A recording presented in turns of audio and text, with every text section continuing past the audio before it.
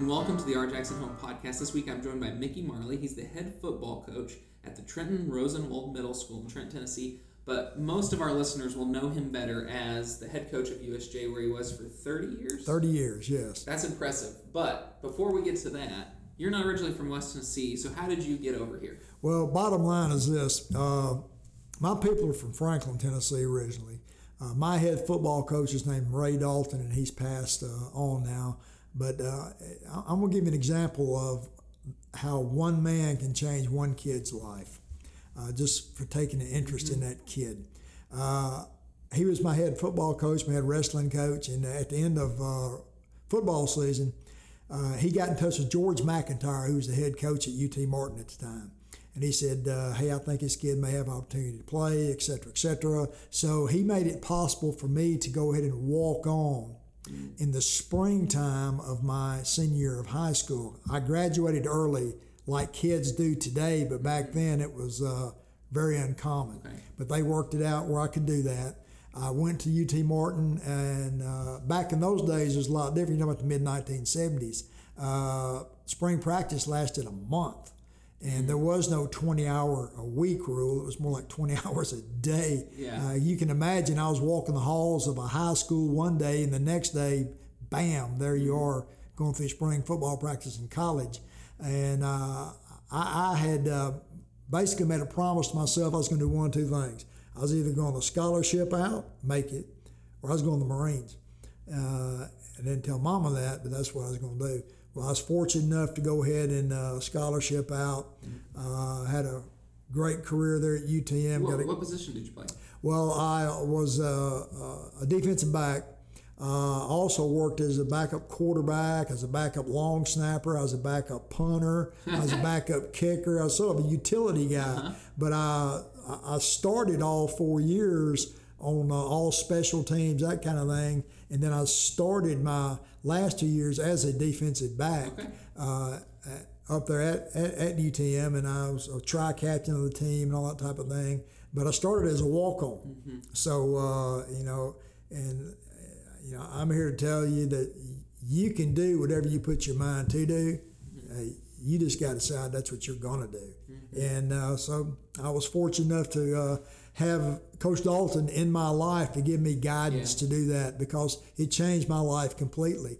I've made great lifelong friends at Martin. We still have reunions every year, across different parts of the Southeast, and we get together, and a little bit older and slower now, but it's amazing how much better we are the older we get. Things like that. I had an opportunity to, and once I got here, I was 18, and I stayed over here. Now, saying all that, when I was younger, we lived in Bolivar for just a little bit. Okay. And really, we lived in the Hatchie River bottom, because my daddy, he rodeoed for a living, and he ran horse and cattle operations really all across this part of the country, and he also ran them in other parts of the country too. But when I came, it was more in Tennessee. So for a while, he ran what was called the old Lenore Stock Farm. It's between Bolivar and Middleton. If you hang a left, you're in the Hatchie River bottom, son. Daniel Boone would have had a hard time finding where we were at. So we were there for a few years. I played middle school ball in Bolivar. We moved back to Franklin, and which Franklin was not like it is today. Today it's like LA East, but nothing like that. We lived in a place past Leaper's Fork, and Leaper's Fork at the time, it was just a spot in the road. Now it's, the place to be, etc. Or it's a place called Puckett's Grocery. Maybe people have heard of it. Well, Puckett's Grocery, hey, it was a grocery. Yeah. When we were out there, we'd eat rag, bologna, and cheese out there all the time. It's not the celebrity hangout that it is today. Yeah. And in fact, we lived out in a place called Kingfield out in Waddell Hollow. And I guarantee you, Davy Crockett and Daniel Boone combined would have had a hard time finding us. But so I went to high school there. And then when I was 18, reverting back to your original question, I came here to West Tennessee. And then after my playing days, I coached at Martin for 6 years.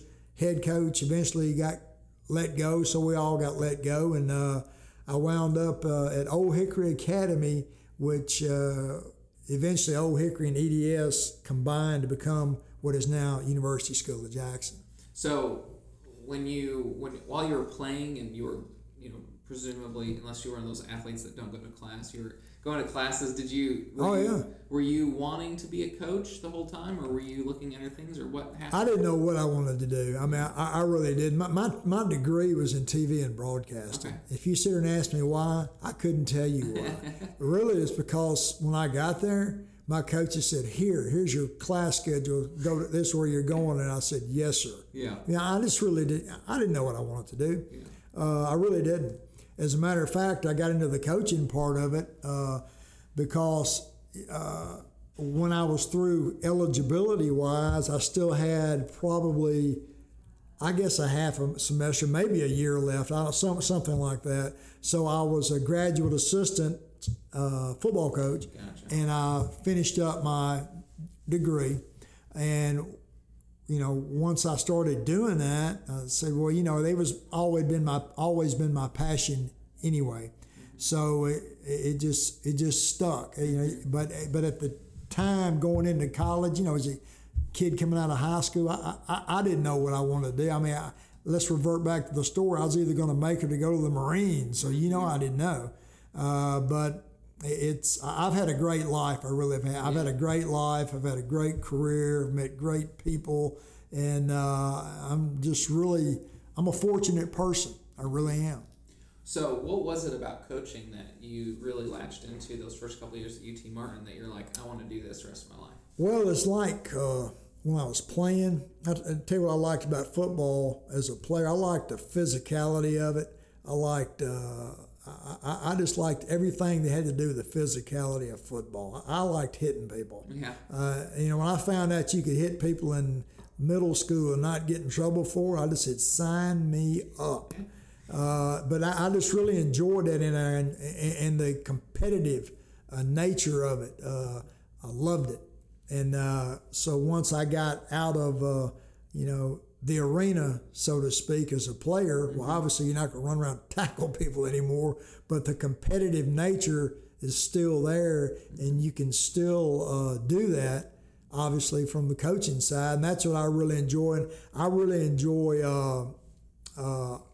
high competitive situations. The higher the stakes, the more I personally like it, and I just enjoyed that. Yeah. So you start coaching at USJ. You're there for 30 years. You've probably coached a lot of people that are still in Jackson. Oh yeah. Matter of fact, I'm 60 years old now, and not only people that are in Jackson, but give you an example. Our grandsons are 11, 9, and 5, which that's awesome because we go down there all the time, and really that's one of the reasons why I'm in middle school now, because it gives me time to go see my grandsons, and I'm not giving that up. Yeah. So we're down there watching them play baseball about 3 weeks ago, and walk around the corner, and bam, I see I still call him kids. He's a grown man. He's 42 years old. Ed Wallace. Ed's down there, and I said, Ed, I haven't seen you 20 years. I wish I haven't, or longer. And, we get to talking and talk about old times, whatever, and past teammates. And, well, his kids are playing there. Then I run into another player at the same place, and their kids are playing there. Then another kid, and their kids are playing there. And I have, of course, younger kids. I keep calling them kids. They're men who are getting married, so I go into their weddings. And went to, matter of fact, one of my former coaches just got married in South Carolina, and so that's what I really enjoy now is seeing the former players and their families. And I've had several book signings, and a lot of them have come to that. It's just I enjoy that. It's the part now that I really enjoy now. That when I was coaching, and I don't claim to be, everybody knows it up front. I was not an easy guy to play for, and I'm not now. Middle school or not. So, I can imagine them at the time, God, sorry, whatever, blah, blah, blah, blah. But now, X amount of years down the road, this is all I know. And it's what they've told me. They said, Coach, the things that we did back in high school football are things that I still draw off of every day. Well, what are some of those things? Well, all right, it's like, mental, emotional toughness. I don't care what your vocation is. You better be mentally, physically, and emotionally tough. That's because you're going to have things go against you. Mm-hmm. Well, okay, what are you going to do? Whine about it? Cry about it? Or are you going to do something about it? I mean, that's your choice. Mm-hmm. It's totally your choice. We're all in the same business. Mm-hmm. Would you have an idea what that is? Living, surviving? We're in the people business because we all deal with people. Mm-hmm. Unless you're stuck up in Antarctica somewhere, and I haven't been there, so maybe they're people, I don't know. But I do know this, we're in the people business. Mm-hmm. And leadership, you can't talk about it, you got to do it, mm-hmm. In my opinion anyway. And those are things you learn through the game of football, or I learned. And that's not the only way. It's other sports too, or other ways of life, but it's just the way that I did it. Yeah. And also going back to the way we were brought up. Now, we were not brought up like, everybody gets a trophy and, everybody gets a ribbon because you put a blue shirt on. That world doesn't exist. And that's what kids are getting at. I'm just telling you, it doesn't exist. And my grandkids don't get it. They don't get that from me. It does not exist. What exists is the world of competition. Mm-hmm. Because you think about it. You're competing every day and you're being evaluated every day, whether you like it or whether you want to believe it or not. Mm-hmm. When you go to school, they got this thing called grades. Yep. That's your scoreboard. For sure. You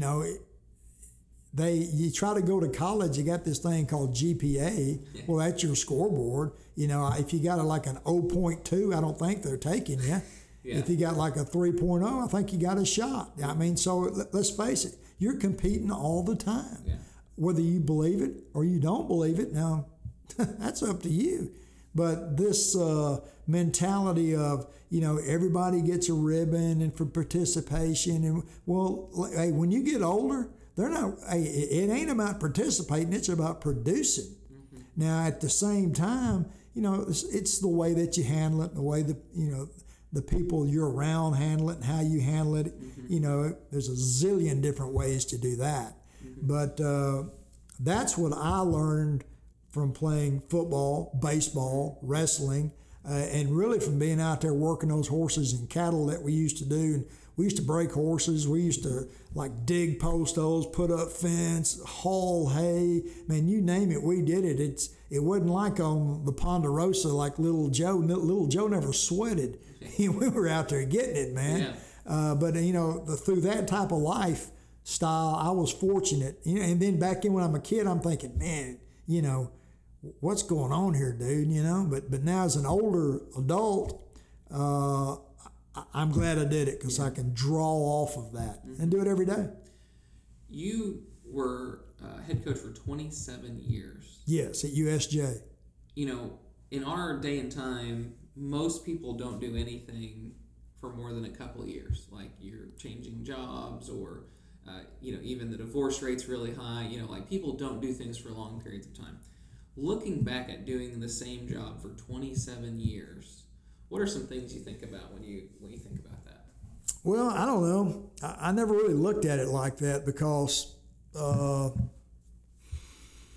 you say doing the same job. It really wasn't the same job because every year is a different year. Mm-hmm. You have different kids, and even though the kid's the same name, well, he went from being a freshman to a sophomore, from a sophomore, junior. Mm-hmm. So the kids change. New kids come in and out. Situations change. So especially in high school, that comes into play a lot. Mm-hmm. I looked at it from the standpoint as, I'm not going to sit around and beat around the bush about it. I like winning. Yeah. A lot of people say, what do you like about coaching? Well, all of this, all that. I liked winning. Mm-hmm. And the camaraderie and, everything else that goes along with it, but doing it the right way. Yeah. And so, I never felt any pressure, period, ever, except the pressure that I put on myself. And that's it. Mm-hmm. The rest of it, I was oblivious to it. I liked working with those kids. Yeah. And then when those kids gone, man, matter of fact, I loved working with those kids. And then to go on and see them grow up, mature, and do great things that a lot of them have done. Then, in the latter part of my career there, I was coaching some of their kids. I'd call them their dad's names. Like, Coach, I'm not my dad, or I'm not my brother, or, blah, blah, blah, blah. But, and I love the competitive atmosphere that we created as a team, as a unit, and the teams we played. And, that's what I really enjoyed. And if it got to where it wasn't like that, that's what I'm doing anymore. Now I'm in middle school. Well, it's not quite the same, but I'm at a different chapter in my life. I've got grandkids I'm going to see because we had opportunities after I left USJ, after to go to Florida, Alabama, Mississippi, whatever, take some head coaching jobs, but it's too far away from my grandsons. And we were not going to do that and miss them grow up. We're going to watch those kids grow up. Just got through with middle school football practice today, but as soon as we crossed the lines, hey man, it was just like we were practicing for the Super Bowl. And it's a shock to them, but then again, they're now getting used to it. Because I've been there almost a year now. I've been through a season, if you will. So half the kids anyway sort of have a clue. You know what I'm saying? But, we're not babying them, and it's not like, again, okay, little Johnny, let's rub your head. No, we ain't giving them popsicles and all that. But we're not abusing them either, but we're teaching them, at least hopefully we are, basic fundamentals of what they're doing, because your job, my job, I don't care what your job, if you don't have fundamentals, you can just hang it up. You're sunk. We're doing that and working with kids, and hopefully going to help them out not only in football, but down the road in life, period. That's it. Who were some of your best players that you had during that 30 years? Man, it's not really a fair question. Well, it's not that it's not a fair question. Is I had a lot of really good players that just filled up the whole wall with not only all-state guys, but guys that weren't all-state, because I don't pick the all-state. Unlike some think, I didn't pick them. Those guys went out there and played, and they deserved it. But, man, we had a lot of really good players. And then we had also a lot of guys that were like me, that were maybe average ability players. I'm not saying like me back when I played, were average ability players, but were like ultra alpha, going to get it done. It'd been like the movie Terminator. You had to blow that dude up and he still kept coming. You just couldn't kill him. And that's the kind of guys that we had. And that's the kind of guys you want. They just will not quit. So you've recently written a book. Yes. So what triggered that you're like, I'm going to write a book? Well, that's a good question. The book is called Game Ready, and it's 52 takeaways for winning. And this is basically how it happened. I was out of coaching for a year, and I'm sitting there thinking, I'm sitting in a room, and I'm sitting there thinking, of different things that I'd either seen or done or seen other people do or rolled around in my head for, the last 38, 40, really, ever since I was a little kid, like 5 years old. And with my head, that's a lot of rolling.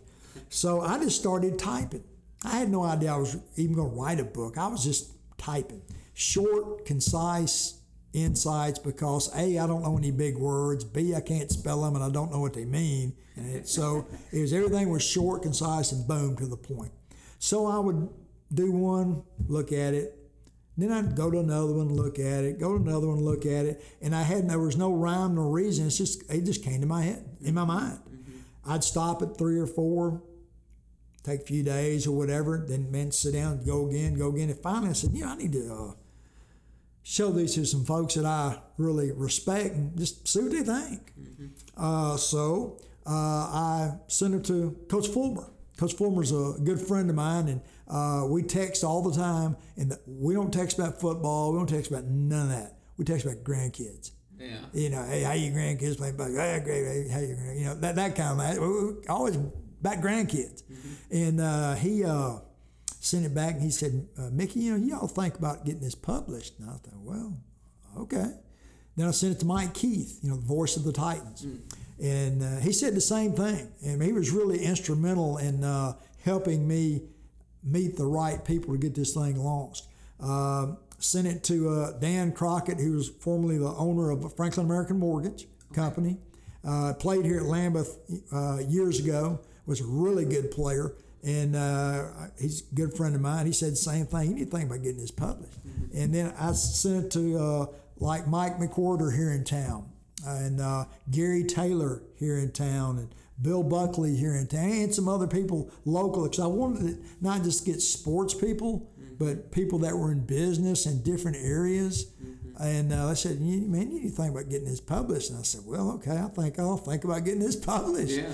So Mike Keith, he introduced me to someone up in Franklin named Andy Miller. I'd never met Andy. I didn't know, but you know, if Mike was going to introduce me, then I knew hey, that's cool. Yeah. Andy and I met. He introduced me to a lady by the name of Pam Horn, and who was in the business of publication at one time. Then she was out, and so we got together, showed her what I had, and you know, at first, because like I said, it's short, concise insights, and there's lots of ain'ts and can'ts in there, because that's the way I talk. I mean, I'm just country me, way country me.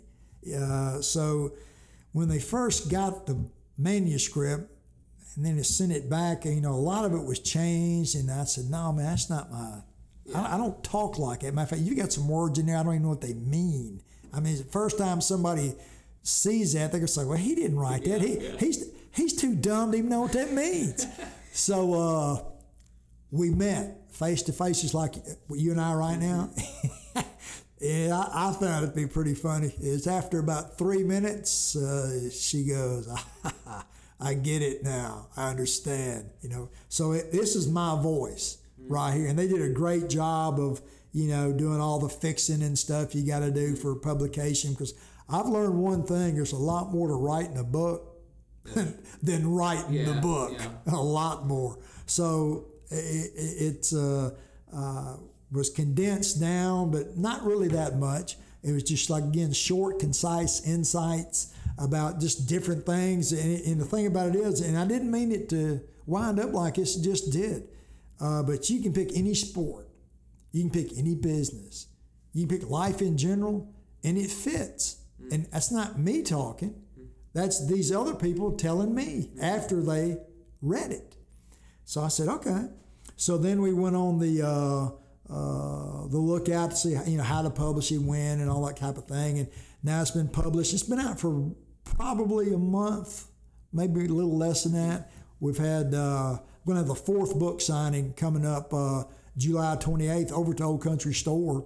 We had the first one at USJ. The second one was at Trenton Rosenwald Middle School. Had one up in Franklin at Landmark Booksellers. And in that one, there was a huge street festival. There's thousands of people on that street. And once a month, they have a featured artist in every building on the street. So every store has a featured artist. I'm thinking, well, what am I doing here? Yeah. And so I was the author, the featured author, and I kept thinking they were saying Arthur. I said, my name's not Arthur. You know, I was a featured author, and we had a great response. It was a 2-hour deal, and it was just constant stream of people coming through. So the next one's going to be at the Old Country Store on the 28th from 2 to 4 o'clock. Also, I've had several radio shows, I think like 3 or 4 on television, you know, and just spreading the word that way. And obviously, just trying to get people to know that this book even exists. Really, a lot of it, too, is drawn off of my life experience. When I was a kid, I'm going to give you an example. told you my daddy rodeoed for a living, and you had to watch it now because you can get hurt what we were doing. I don't mean hurt. I can mean get you killed hurt. Mm-hmm. You know, when you're after a bunch of horses and cattle and they're in round pens or whatever, you better watch it. And he told me this when I was 5 years old, but I'll never forget. It didn't scare me. I just understood it off the bat. He said, son, always look around and see what can hurt you. Well, that stuck with me. Mm-hmm. You know, like you go in those barns, look around, find out. I mean, even today, I go somewhere, I know where all the exit signs are. I know how to get in, get out, whatever. But you think about that. That's a pretty strong statement because most people get hurt financially or physically or emotionally or mentally because they say, well, I never saw it coming. Well, yeah, you never saw it coming because A, you either had your eyes closed or you weren't proactive or you didn't realize what was going on. You weren't paying attention. Well, until it was too late. Mm-hmm. So, you know, that statement is a lot more than just you're in a barn looking around. That covers a lot of ground right there. Another one, it's going to sound pretty funny, but it certainly helped me in a lot of ways. One of them one of the insights is, and a fellow told me this in Jackson several years ago when I first got here. He said, don't ever take financial advice from broke people. Yes. I started laughing, but the thing about it is, it's not only about finances, it's about anything you do, and this is what I mean by this, is, and this is what he was saying. You know, everybody seems to know your job better than you do. Mm-hmm. Don't they? I mean, I'm just going, you know, straight out flat asking. Hey, you're a coach. Everybody knows how to coach better than you do. You're, you know, this profession or that profession. Well, you know, how many people, why don't you do it like this? Or why don't you do it like this? Or how come you haven't done this? Why haven't you done this? Well, you know what? They don't know. They just think they know. If they knew, they'd be doing it. Mm-hmm. Well, so that's really what the statement means, you know, is other people think they know your job better than you do, but they don't. Yeah. So surround yourself with wise people. And if you'll do that, you have a chance to be successful. Yeah. And on and on and on. Yeah. So do you think this is the one book, or is there going to be multiple? Is it in your blood now? I mean, I have no idea. Right now, I'm just trying to get the word out and see how it goes. But, you know, I'm coaching football right now, too. Like I said, getting these kids ready to go. But I do know this. I know we've had fun doing it, and I would, matter of fact, I would never have done this if I didn't think it could truly help people. I just wouldn't have done it. I mean, I would have just had, I'd have written it and stuck it off there on the side. And, you know, maybe 50 years from now, my daughter or her kids or something would have found it. I don't know. Yeah. So we'll just have to see. Yeah. So how can people get a copy? All right. It's very easy. You go to my website, and it's CoachMickeyMarley.com. That's CoachMickeyMarley.com. When you go to the website, obviously you can check out, they have a bio, introduction, the whole bit about really about my life, about the book itself, about the people who have endorsed it, et cetera, et cetera, et cetera. And it's very easy to go because it has a click buy now, then it takes you through the process of how you would want to purchase it. Yeah. It's very easy. It's on BookBaby. It's on Amazon and others also. So it's very easy to do. You just go to CoachMickeyMarley.com and it'll walk you through the process. Even I can do it, and I'm a technological idiot. All right. Well, Coach, thank you so much for joining us and for telling us about your book. I appreciate you having me. This has been a lot of fun. Thank you.